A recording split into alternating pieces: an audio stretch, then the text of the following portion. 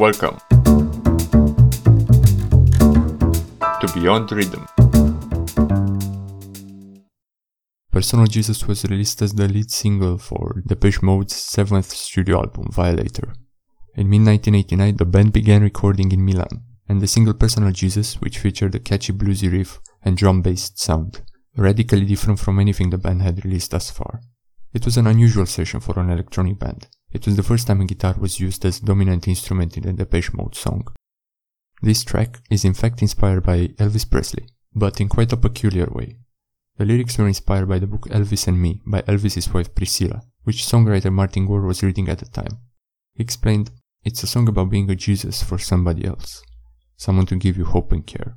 In fact, the title and main lyric of the song was taken directly from the book Martin read, where Priscilla Presley talked about Elvis being her own personal Jesus. What do you think of Personal Jesus by Depeche Mode? Let me know in the replies on YKYZ or send a homing pigeon. You might just reach me if you got faith. Catch you next time.